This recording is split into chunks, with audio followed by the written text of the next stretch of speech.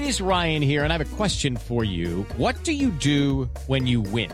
Like, are you a fist pumper, a woohooer, a hand clapper, a high fiver? I kind of like the high five, but if you want to hone in on those winning moves, check out Chumba Casino. At ChumbaCasino.com, choose from hundreds of social casino-style games for your chance to redeem serious cash prizes. There are new game releases weekly, plus free daily bonuses. So don't wait. Start having the most fun ever at ChumbaCasino.com. No purchase necessary. VGW. Void where prohibited by law. See terms and conditions. 18+.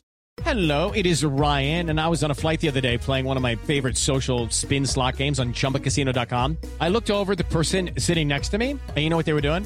They were also playing Chumba Casino. Coincidence? I think not. Everybody's loving having fun with it. Chumba Casino is home to hundreds of casino-style games that you can play for free anytime, anywhere, even at 30,000 feet. So sign up now at ChumbaCasino.com to claim your free welcome bonus. That's ChumbaCasino.com and live the Chumba life. No purchase necessary. VGW. Void where prohibited by law. See terms and conditions. 18+. With the Lucky Land Slots, you can get lucky just about anywhere. This is your captain speaking. We've got clear runway and the weather's fine, but we're just going to circle up here a while and get lucky. No, nothing like that. It's just these cash prizes add up quick. So I suggest you sit back, keep your tray table upright, and start getting lucky. Play for free at LuckyLandSlots.com. Are you feeling lucky? No purchase necessary. Void where prohibited by law. 18+ terms and conditions apply. See website for details.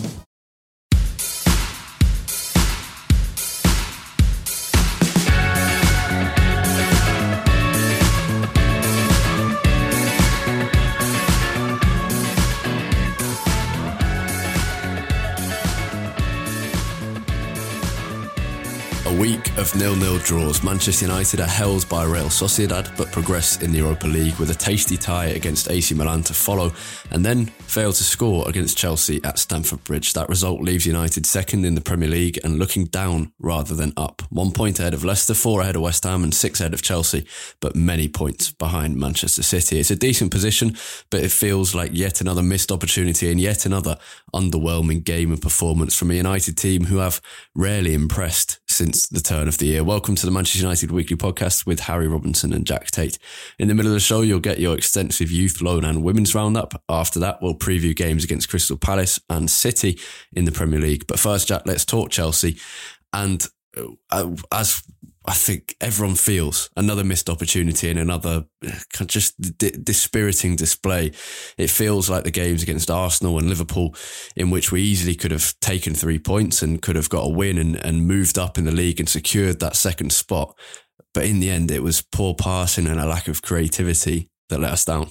Yeah, 180 minutes of football against Chelsea so far this season, against two different managers, and 180 minutes that were completely forgettable, to be honest. I mean, you'd struggle to find any particular highlights from either of the two games. It was just a lack of really anything in the game, to be honest. There wasn't any particular moments of drama. There was the one moment of controversy with the penalty decision, which we'll come on to.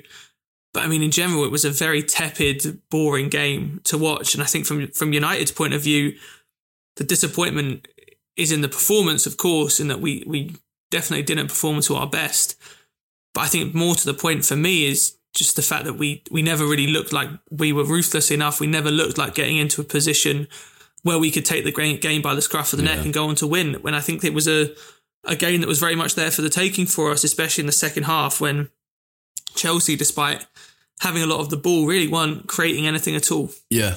It was a game about pressing rather than passing. And I think that was a positive for United. We pressed well. So did Chelsea, to be honest. One stat that was shared was United won the ball in the final third on 11 occasions, which is the most we've done in the league this season. And in fact, the most we've ever done under Ole Gunnar Solskjaer. And that's great, winning the ball high up the pitch. But we didn't capitalise on that. And our passing was poor. And that is maybe not entirely surprising when Bruno Fernandes isn't on particularly good form and he had a rubbish game, but also when your midfield is Fred and Scott McTominay, who can both have good games, and McTominay has had quite a few of them this season, as has Fred, but they're good midfielders at winning the ball, but just can't do enough with it. And I mean, there were other players as well, and we wasted chances, but it felt like both teams, all of these passes were going kind of just a yard or two to the right or left of their target, or weren't strong enough, or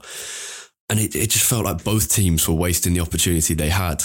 And obviously from our perspective, that opportunity was to widen the gap between us and Chelsea, but also just about stay within not touching distance of City, but not. I feel like the United players have always maintained their target of challenging for the title, even when fans have kind of given up already. But this, I think for them will be painful because it's a missed opportunity, and that gap is just unassailable now. Yeah, absolutely. I mean, the gap is not even really worth thinking about at this point, to be honest. It's more of a distraction than anything else. But you're right, in the terms of the game itself, it was a weird one, because often in these 0-0 draws, especially in the big games, you often find that the reason why there weren't too many clear-cut opportunities being created is purely down to the final ball. You know, it's rare that over the course of 90 minutes, not one team will get themselves into a few good positions to potentially score. What I was sort of finding in this game was that actually it wasn't the final ball that was letting each team down. It was sort of one or two phases before they could even get to the final ball. You know, there were very, very few occasions, probably two for each team. One for United where Shaw got in down the left flank in the second half and pulled it across. Ended up going out to Wan-Bissaka. McTominay had a shot. And then when McTominay was on the break and he played the ball behind Rashford and James. And then for Chelsea, Hudson-Odoi's cross in the first half that Giroud just about missed. And then the Ziyech chance where De Gea makes a good save. Really, that was it. Other than that, the teams weren't even really getting into a position to put a final ball into the box. It was just one or two phases before that. There was some okay sort of possession play. Teams were, especially Chelsea, were able to keep the ball relatively well. But when they tried to sort of pick up the pace of the play and actually move forward and, you know, have some incision into the game, the quality was just severely lacking. And I think ultimately it mainly comes down to the midfield of both teams. You know, Chelsea, in a similar vein to us, had quite a workman-like midfield in Kovacic and Kante, whose main strengths lie in sort of eating up the ground, winning the ball back and keeping things simple on the ball, as do Fred and McTominay. And I think both teams ultimately kind of lacked a little bit of that firepower moving forward. Yeah, we missed Paul Pogba, didn't we? I think we said this in our review of the Real Sociedad game, which was just released for patrons, but we talked about the Chelsea game and we said this is going to be a game where we miss Paul Pogba, and it was pretty obvious, I think. Yeah, massively miss Pogba. I think we're in every game, but especially in the big games, we're caught, and we've talked about this before, we're caught between having a midfield that we feel can stop the opposition and be dynamic in defence, just like Fred and McTominay can, and like they were against Chelsea, you know, very good at winning the ball, especially high up the pitch, versus a midfield that can consistently launch attacks and sustain possession for us, which is what we get when we play Matic and Pogba, and why that is often our default midfield against teams that are going to sit back against us. The issue is that we can't do both, and when we play one of those midfields, we lose out almost completely on the other side of the game. If it's Matic and Pogba, we're not able to cover as much ground defensively. We're not as dynamic in defence. We can't press like we did against Chelsea. With Fred and McTominay, for all of their qualities, we just aren't able to launch attacks quickly enough with any sort of good enough precision to really force ourselves onto the game, even on the counter-attack. So again, this game, to me, massively highlighted the need for a world-class central midfielder at United that can help with both of those issues, that can simultaneously not reduce our capacity to defend, but can also improve the way that we can start attacks from deep. Yeah, and I think that's evident. I mean, the fact that we haven't scored a single goal from open play against the Big Six. I mean, we haven't scored any goals except a Bruno Fernandes penalty, which came in a 6-1 defeat. That is a damning statistic. And that says things about the team as a whole and about strikers finishing on certain occasions, certainly in the away game to Liverpool, but also in a couple of other games. But it also says about our ability to create chances. And if you think to games against, I think particularly frustrating games against Arsenal and Chelsea, in which we've drawn 3 of those games 0-0 and lost the other one 1-0 to Arsenal.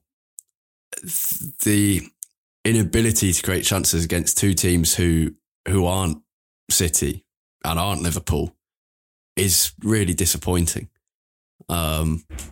And it comes to a wider point about general missed opportunities, not just against Arsenal and Chelsea, even though there's 2 there, but also Everton. The 3-3 was a missed opportunity. Liverpool, Leicester away when we gave away a late goal and drew 2-2. Also City at home. There's so many of these missed opportunities now that even had we won half of these games which we'd drawn, we would be still in a title race instead of being just a kind of a runner behind that people will forget very quickly. Absolutely. I think we'll look back on this season and really rue some of the opportunities that we've let slip through our hands. You know, I defended Solskjaer and the team quite a lot after the Anfield draw when they were getting a lot of flack from the press and that we weren't ruthless enough. We weren't willing enough to go for the jugular and take the 3 points. And I defended the team at that point because I thought actually the draw for us at that point in time was a decent result. Liverpool needed the 3 points more than we did. And ultimately, you looked at our fixtures on paper following Anfield and they were favourable. And if you could assume that we would go on and win sort of 4 or 5 out of our next 6 games, that's a pretty good result. It's now turned out that if you include Anfield, we've won 3 out of our last 9 Premier League games. We've dropped points in 5 of our last 7. You know, that now that Anfield draw is starting to look worse and worse. And I think you've then seen us go to Arsenal and put in a very similar performance where we weren't ruthless. We weren't seemingly willing to go all out to win the game. You've seen the same thing here against Chelsea, where to me in the last 20 minutes, the game was there for the taking and we couldn't do it or maybe didn't do it. And I think now that what you saw at Anfield becomes a little bit more worrying because it looks a little bit more like a pattern that is starting to develop in this team, that we're a little bit too risk averse, I think, in these big games, in that once you've managed to get a handle on the game, and I understand that Solskjaer is probably a little bit scarred from the 6-1 defeat when we played Pogba and Matic and you know, tried to put our stamp on the game and it obviously didn't work out. So I understand why we are a little bit risk averse from the beginning. But against Chelsea in particular, they weren't offering any real kind of threat. Sure, they had a lot of the ball in the second half, but other than that one Ziyech chance, there was nothing coming from them really. And that was an opportunity for us to put our stamp on the game, and we were just unable to do it. Yeah. I think what's frustrating is that, and I guess there's some positive in this, but we've seen United do quite a few different things well this season. At times, the attack has been unstoppable. We scored 9 against Southampton. We scored 4 against the good Real Sociedad side. Top scorers in the league. There's plenty of other examples as well. Yeah, 6 against Leeds. But lots of examples. And at times the attacking play has been really entertaining as well. And you've thought this is a young attack that's really developing. At other points, the midfield has been fantastic. We've seen great performances from McTominay, from Pogba, from Fred. And at other points, the defence has been very good. And then we've got games against, like the game against Chelsea, where we've started to see that United can press quite well. Not brilliantly yet. You still don't get that sense you do with Leeds, Liverpool and other teams who do it very well. You don't get that with United. It doesn't feel quite as organised and effective and efficient. But we've done lots of different things well this season. The problem is, and particularly since Christmas or particularly since New Year, is we've very rarely seen more than one of those things be good in any games. Now, there's been a couple of good performances against Liverpool in the Cup, against Real Sociedad, obviously against Southampton where we scored loads of goals. But we haven't seen kind of an overall good team performance in all those regards for a long time. Yeah, and it's frustrating because all the ingredients seem to be there for this United team to be special and for us to really, really show that we are a very good team, as we did for a decent chunk of the season from sort of October to December. The problem is that we haven't been able to A, string those performances together, and B, we haven't been able to put those different elements on the pitch at the same time. It seems, and again, this sort of is similar to the midfield example. It seems like we almost, the way that we set ourselves up and the way that we play is almost choosing between, right, we can either be solid defensively and not really look like conceding for most of the game, or we can be brilliant going forward and look dangerous every time we go forward. But we seem unable to do both at the moment, and that's the big frustration, I think, because you see all the elements there to make a great team, but we're just unable to put them all on the pitch at once. And I think that's where the frustration comes throughout 2021. I looked back through our fixtures earlier after the game, and by my reckoning, I think we've put in 4 good performances in 2021. We've had Liverpool in the Cup, Sociedad away in the Europa League, Southampton at home, and Everton at home, despite the fact that we ended up drawing the game. Out of 17 games, 4 performances that I would say were good. And you can maybe throw Aston Villa at home on, I think it was New Year's Day in there as well. So if we're being generous, 5 good performances out of 17. I don't think anyone is expecting us to be Man City. No one's expecting 20 wins in a row. There's a reason why that's a record for an English club. No one's expecting you to be brilliant every single week, but I think you want to see it a little bit more frequently than 4 or 5 games out of 17. Yeah. I think these results and this inability to score against the Big Six as well does show where United are at. Massively. And how much quality still needs to be added. And we know, we've said this all before, we know where that quality needs to come. It has to be on the right wing, at centre-back, but most importantly, I think for me, in central midfield. I think it depends. Yeah, people will have their opinions, right wing or central midfield, but those two are the key. And another good centre-back that suits Harry Maguire better than Lindelof and doesn't get injured as much as Bailly would also be brilliant. And I think, just the right wing and the midfield in all of these games against the Big Six has every time we've come out after the game and said the same thing, that's where that's a problem that needs to be addressed. I thought Dan James was good again. His defensive contributions is brilliant and his work rate fantastic. And he put in a couple of good crosses that maybe United could have done more with, but it's not enough. And I don't know. I guess tiredness comes into it into this run, but and we've got injuries. Cavani, we've said we missed Pogba, we also missed Cavani. The fact we couldn't play Van der Beek in midweek was a shame, but there can be more from this set of players than we're getting at the moment. And the wins against Sociedad and Liverpool and Southampton make it durable, but there's definitely, I think, concern that if this doesn't pick up again soon, you're thinking there. It's this conflict that we've always had. It's that you can think the coaching staff are doing a good job, but still think that they could be doing more. And I think that's what we feel about this Chelsea game again. Yeah, I think we're actually quite lucky that we've had the cup games recently in both the FA Cup and the Europa League, because I think that it's taken a little bit away from the quite worrying form that we've had in the Premier League, because we have put in some genuinely good performances in the Cups, whether it be the 3-2 win against Liverpool. Yeah. We really dispatched of Sociedad really comfortably 4-0 in Turin, and those two alongside the Southampton game I think have really sort of kept United fans happy to some degree. I think what we're dealing with, I know there was a lot of discussion on Twitter about this after the game. I think what we're dealing with here is almost a bit of an unknown around the standards against which we should be judging this United team. Yeah. Because I still think despite the performances flagging recently, big picture, if you look at the arc of this team, it's still positive broadly. You know, from where we were at the start of the season, we're on course for our first back-to-back top 4 finishes since Ferguson retired. Let's assume that we're going to finish second for a minute, which is by no means guaranteed. But assume we finish second, you'd still ultimately say this season is a success, even if we get no further in the Europa League and the FA Cup. At the same time, so if you're judging us against those standards of where we were at the start of the season, top 4 was the aim, and you're judging us on the basis that we are a top 4 team, you can deal with some bad performances, some inconsistency, not doing so well in the big games.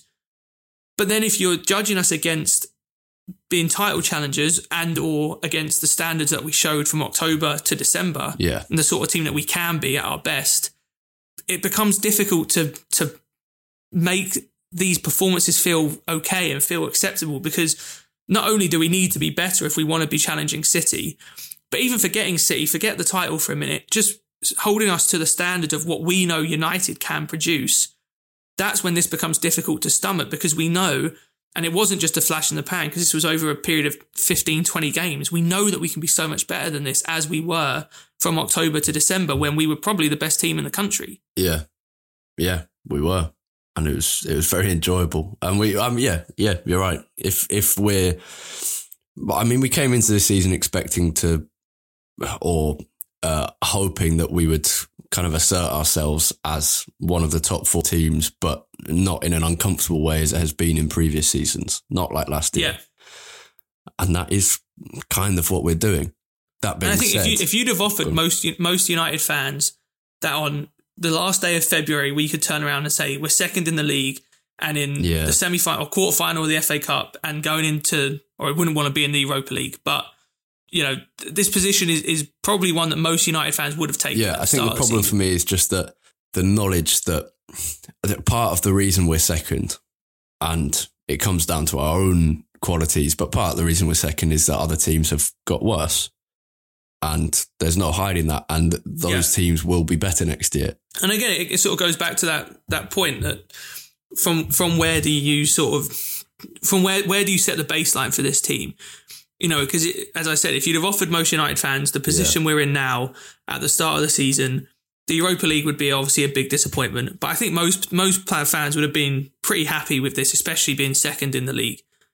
But if you'd have offered us this position, say 10 minutes before we went into the Leipzig game on the last match day of the Champions League, when United were playing very well, it looked like, or even if you go back before that, maybe to the PSG home game, playing well in the league, unbeaten in a couple of months in the league, then looked like we were comfortable in the Champions League. At that point, you say, well, actually, where we are now is a little bit of a disappointment. The number of points we've taken in the ensuing Premier League games, getting knocked out of the Champions League, then losing the semi-final in the Carabao Cup to City. So I think it really depends what you judge as the baseline for this team. But I think it's fair to say that recent form is a worry and hasn't been what we expected. But the position that we're in is still probably better than our expectations at the start of the season. Okay, we've managed to avoid this next topic for so long that we haven't actually got that much time to talk about now. But the penalty incident, it's such a strange one, because as it happened, you thought Greenwood's handballed it there. Yeah. Play goes on for quite a while. Then you see the replays and Callum Hudson-Odoi has clearly hit it with his hand in what is an unnatural position. And it's one of those weird ones, because as the replays were being shown and as it became clear that he had hit it with his hand and that Greenwood hadn't at any point, then you still had this feeling of this clearly by the law should be a penalty, but it felt like, because Greenwood almost handballed it as well, and because the ball was going away from goal and wasn't in, it was not as if someone was about to shoot. It was just two players competing for the ball. It felt like it shouldn't be a penalty, even though I kind of knew it should. And then in the end, the VR recommends to Stuart Atwell that it should be a penalty. He goes off and looks and disagrees with them. I'm not sure how. Then after the game, Luke Shaw comes out and says that, and United are now saying that Luke Shaw misheard his teammate Harry Maguire, but said that the referee had told Maguire that if I give this penalty, there's going to be a lot of talk about it, i.e. it's too controversial a decision. Now, that aside, first of all, your perspective on the decision, was it correct or not? It's one of those ones, I think, if that had got given against United, I would have been fuming. Because as you said, it's a completely innocuous situation. The ball's travelling away from goal. To be fair, I think Greenwood's arm slightly knocks Hudson-Odoi's hand towards the ball. It's a frustrating one to be given against you, and I think a penalty is far too harsh a punishment for a situation like that. However, given what the handball law is and how it has been applied over the last few years, especially since VAR has come into the game, it has to be a penalty. That is 100% a penalty given the laws that we have in place. Yeah. Now, the Maguire-Shaw incident aside, what was brilliant, well, not brilliant, what was pleasing is Solskjaer's reaction, because it has been since Lampard and Jurgen Klopp spoke about this. I don't want to be a conspiracy theorist, and United have got their fair rub of the green this season with VAR decisions. But since the turn of the year and since Liverpool and Chelsea's managers made those comments, it has felt like there have been continual mistakes made in United games. Obviously, there was a 2-goal swing in the Sheffield United game where their goal should have been disallowed and ours should have been allowed. There was Maguire, his header on against Burnley. There's been a couple of penalty decisions. There's been this one. And I've been waiting for Solskjaer to fight back a little bit, because we know managers can influence referees. We had a manager for 27 years who was a master of the art of influencing referees from the touchline and from the press conference room. So he had to come out and say something, and I was glad he did. Yeah, I've rarely seen Ollie so fired up in press conferences and interviews before, especially about anything sort of outside the team. It was a good response. I don't think there is, there's always talk about all these theories that referees are sort of maybe not conspiring, but sort of have a bias for or against certain teams. I don't think there's anything like that going on, at least not consciously, but of course it plays in your mind. And I don't think he probably did say it in these words, as Shaw said after the game, that Stuart Atwell told Harry Maguire that if he couldn't give this because that it would be talked about so much. But I think that there is definitely an element to this that referees are probably scared. And I think referees have created sort of a rod for their own backs at this point, because VAR has been used, I think, to nitpick to such a degree that when you see a decision like this, that to me is a little bit nitpicking, but according to the law is a penalty, and then they don't give it, they don't really have a leg to stand on, because you've given offside decisions that are far less certain than this. They gave goals. I remember us against, was it West Ham, where there was a decision where they gave us a goal where the ball definitely looked like it had been offside. Sorry, not offside, the ball had gone out of play. When you get... Yeah. When you want to be nitpicky to that degree, you then have to give every decision like this, where it's tight or it doesn't quite look right, anything like that, you just have to give them. And it's a situation where I think everyone involved has created problems for themselves, because it also comes back to, and I complain about this a lot, but pundits constantly talking about referees more than anything. That's why we don't really talk about referees and VAR very much on the podcast, because what's the point, really? There is so much just crap basically talked about referees from people that don't really know what a referee's job is. They don't really know the laws of the game very well. So I think from all sides, whether it's the referees, the FA, the Premier League, the people implementing VAR, and pundits that just sort of stoke up fury about the situation, then from all sides, it's just been handled terribly. And you end up with situations like this where referees are sort of caught between, do I keep consistent with all the decisions that I've given and therefore make people fume that VAR is too nitpicky, that it is stopping the game from going on, that it's getting all these decisions that would never otherwise have been a foul?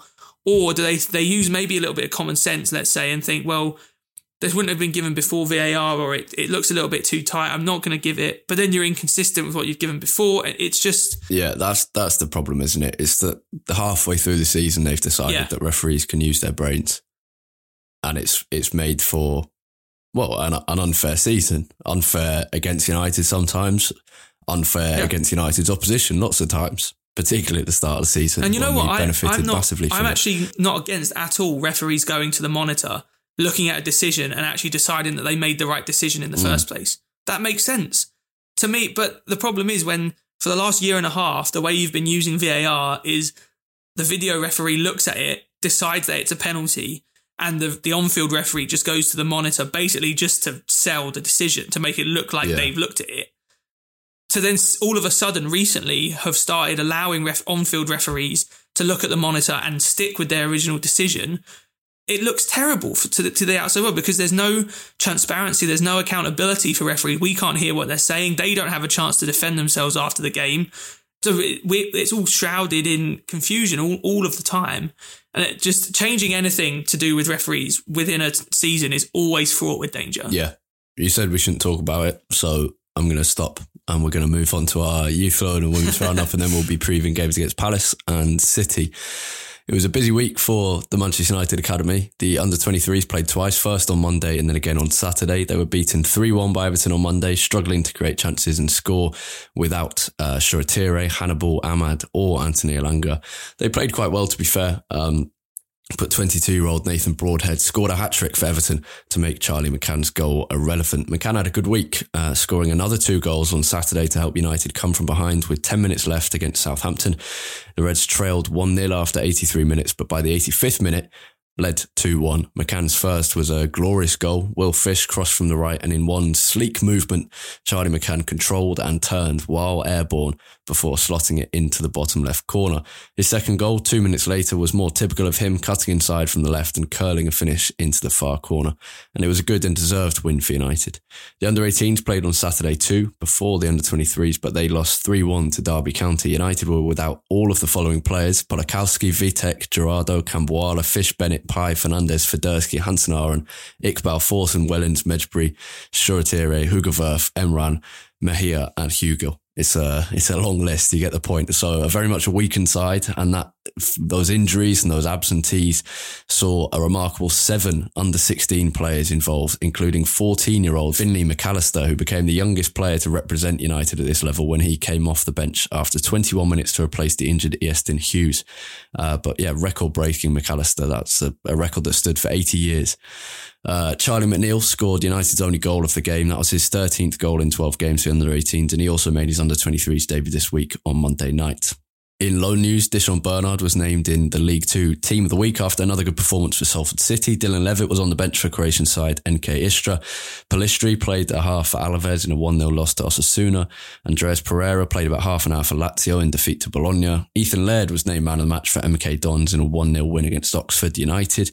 Jesse Lingard had another good game for West Ham, getting an assist for Antonio's goal against City, even though they were beaten. And James Garner had another great game for Nottingham Forest, scoring his first goal for the club, a decent finish from just inside the area, and no game for United's women team this week. Jack, Palace Wednesday, City Sunday. Palace we should be beating. City is well, I mean, they're the best team in England and perhaps the best team in Europe at the moment. They're flying and are, well, at the moment they are unbeatable. United will be hoping to change that.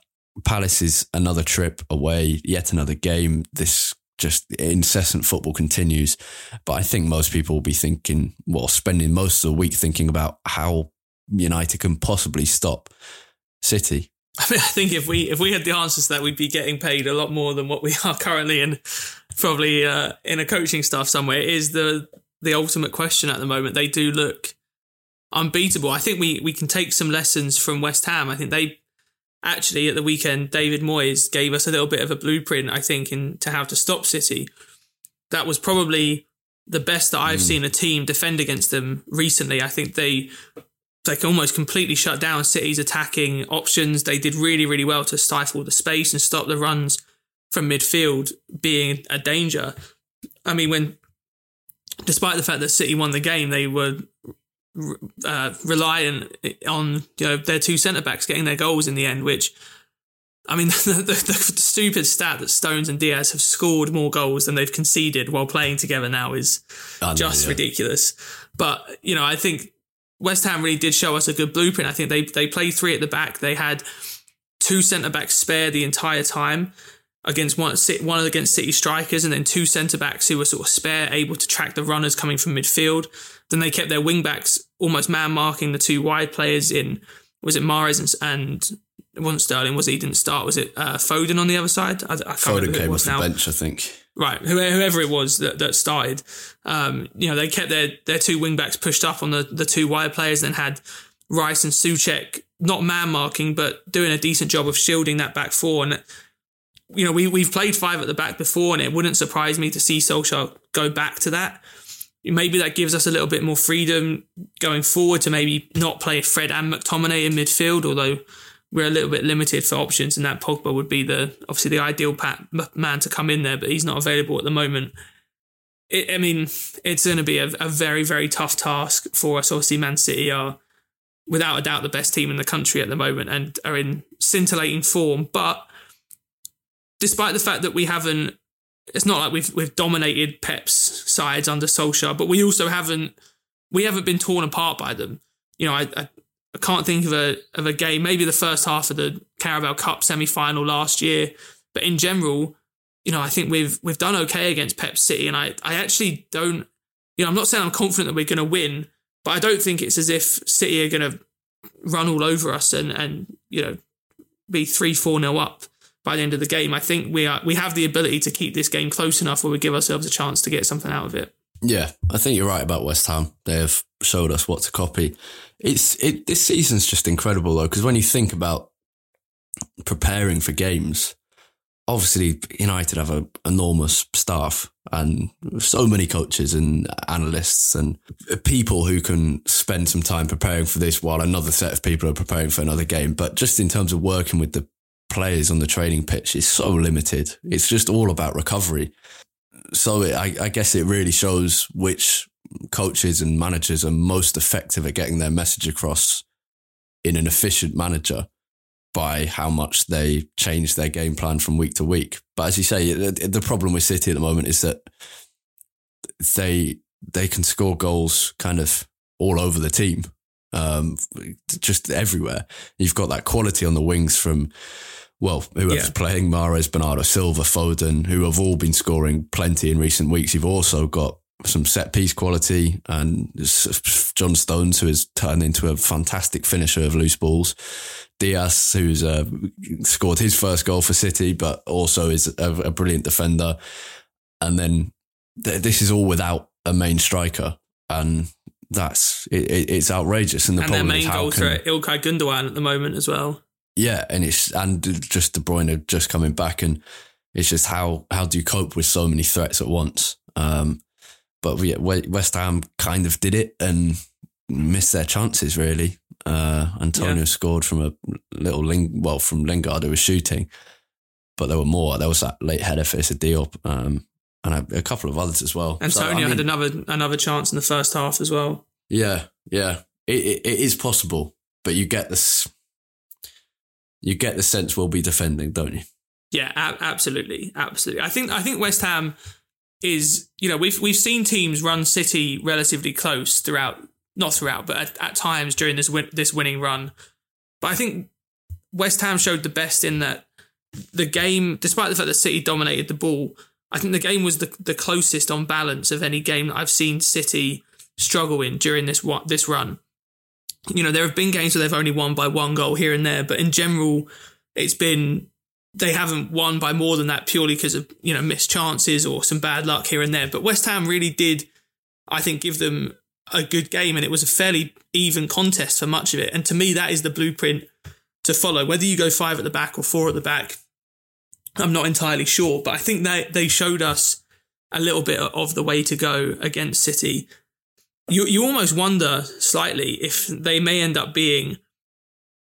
I don't want to say any team can be worse off by bringing in Kevin De Bruyne, but you just wonder whether him being brought back may upset the balance a little, especially for Gundogan. I'm thinking, he'd been probably the best player in the Premier League by a country mile in the last couple of months, mainly because he'd been given that freedom to make a few more forward runs off the back of, say, Bernardo Silva or Sterling or Mahrez, because De Bruyne wasn't in the team and he had that license to be the midfielder that could make those forward runs. You just wonder whether maybe De Bruyne's return may stop Gundogan's rhythm in that respect. I don't know. Well, it might do, but I don't. I think City is still as good. The quality of De Bruyne's ball on Saturday. Yeah, for Stones' goal or Diaz's goal. Player, yeah. And we should wrap up, but the Palace as well.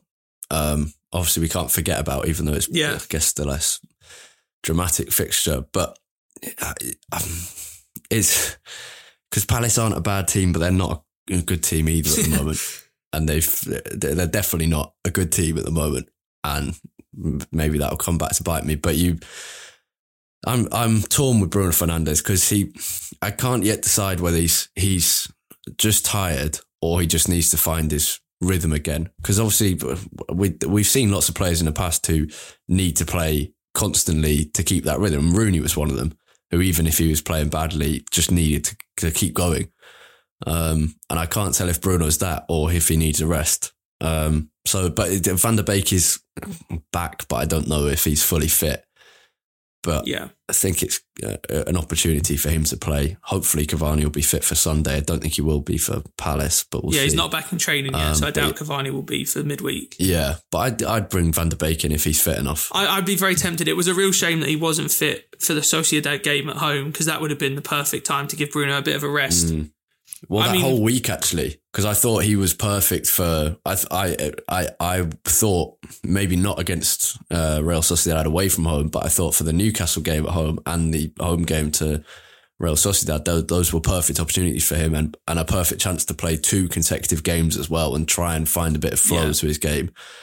And obviously was injured, so that was a shame. Same with Juan Mata, actually. He would have been perfect for both games. Yeah, I mean, you can only hope with Van der Beek because his confidence just took such a huge blow, it seemed like, in the last couple of weeks, especially after the West Ham game in the FA Cup. You can only hope that a little bit of time, even if it was enforced, time away would help him reset a little bit.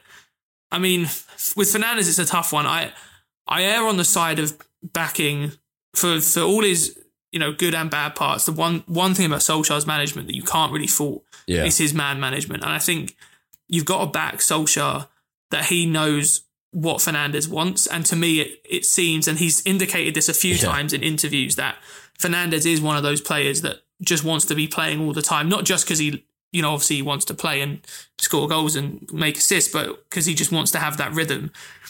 And to me, I can only...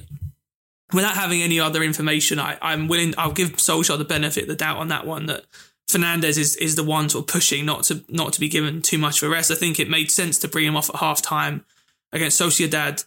That seemed like it was a pre-planned, situation that he would come off unless something drastic happened in the first half. So I'd be surprised if he doesn't start against Palace, but it does seem like the game where you would rest him if that's something that Solskjaer thinks would be helpful. Yeah, and I just want to, by the end of the season, I want to have at least given Van der Beek an opportunity to find himself in this United team, and I want him to play alongside Fernandes. Yeah, that's also true, definitely. But not in that withdrawn role. That's the only time when they've been on the pitch together is when we've been chasing a goal at the end of a game, and Solskjaer has thrown Van der Beek on as a sort of another holding midfielder almost, which is not where his talents lie. I want to see maybe Van der Beek nominally on the right instead of Dan James or Greenwood. Ideally, let him and Fernandes interchange. I think I'm not sure who would play with him, but as a 2 up front, with Van der Beek operating as kind of the shadow striker, Fernandes behind that. I'm trying to think who would best suit him just to be ahead of Van der Beek. Cavani's the movement, and the movement of Cavani would probably give him enough space. I feel like Cavani and Van der Beek might be slightly too similar, though. I feel like they both want to be coming towards the ball all the time. I'd be tempted to do that in a game where you play a diamond and play him up front with Rashford. Yeah. I remember when... because then you wouldn't need Rashford on the left. I remember when we signed him, I thought he'd be perfect with Martial, because Martial his movement isn't as good, but he likes to kind of often hang on the edge of the area and kind of some intricate build-up play. When he's on form, he's good at doing that.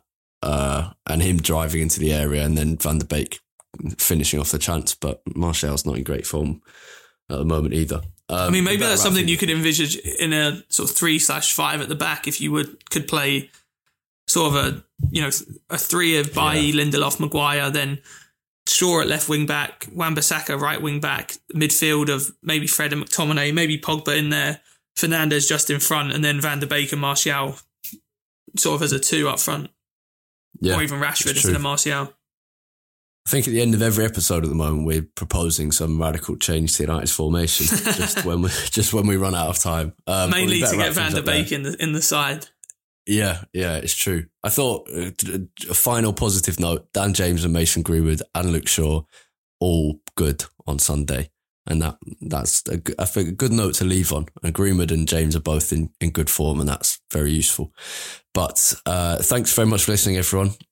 For more from us throughout the week, you can find Jack on Twitter at UTD Tate, TAIT. And you can find me at Harry Robinson64 and the podcast itself at UTD Weekly Pod. That's POD at the end there. And if you go there, you'll find out information on how to sign up to become a patron of the podcast, where you pay a little bit of money and get bonus Q&As, extra episodes. We did an episode on the Real Sociedad game, which I was at, and there'll be bonus episodes on a couple of academy players as well. So if that interests you, go to our Twitter at UTD Weekly Pod, POD at the end there. Otherwise, have a great week. Enjoy the football, hopefully. Fingers crossed. See you in a bit.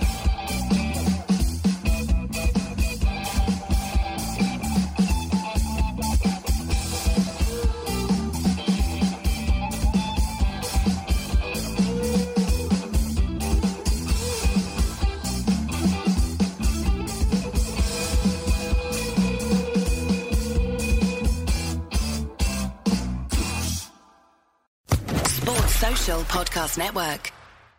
Hey guys, it is Ryan. I'm not sure if you know this about me, but I'm a bit of a fun fanatic when I can. I like to work, but I like fun too. It's a thing. And now the truth is out there. I can tell you about my favorite place to have fun. Chumba Casino. They have hundreds of social casino style games to choose from with new games released each week. You can play for free anytime, anywhere. And each day brings a new chance to collect daily bonuses. So join me in the fun. Sign up now at ChumbaCasino.com. No purchase necessary. VGW Group. Void where prohibited by law. See terms and conditions. 18+.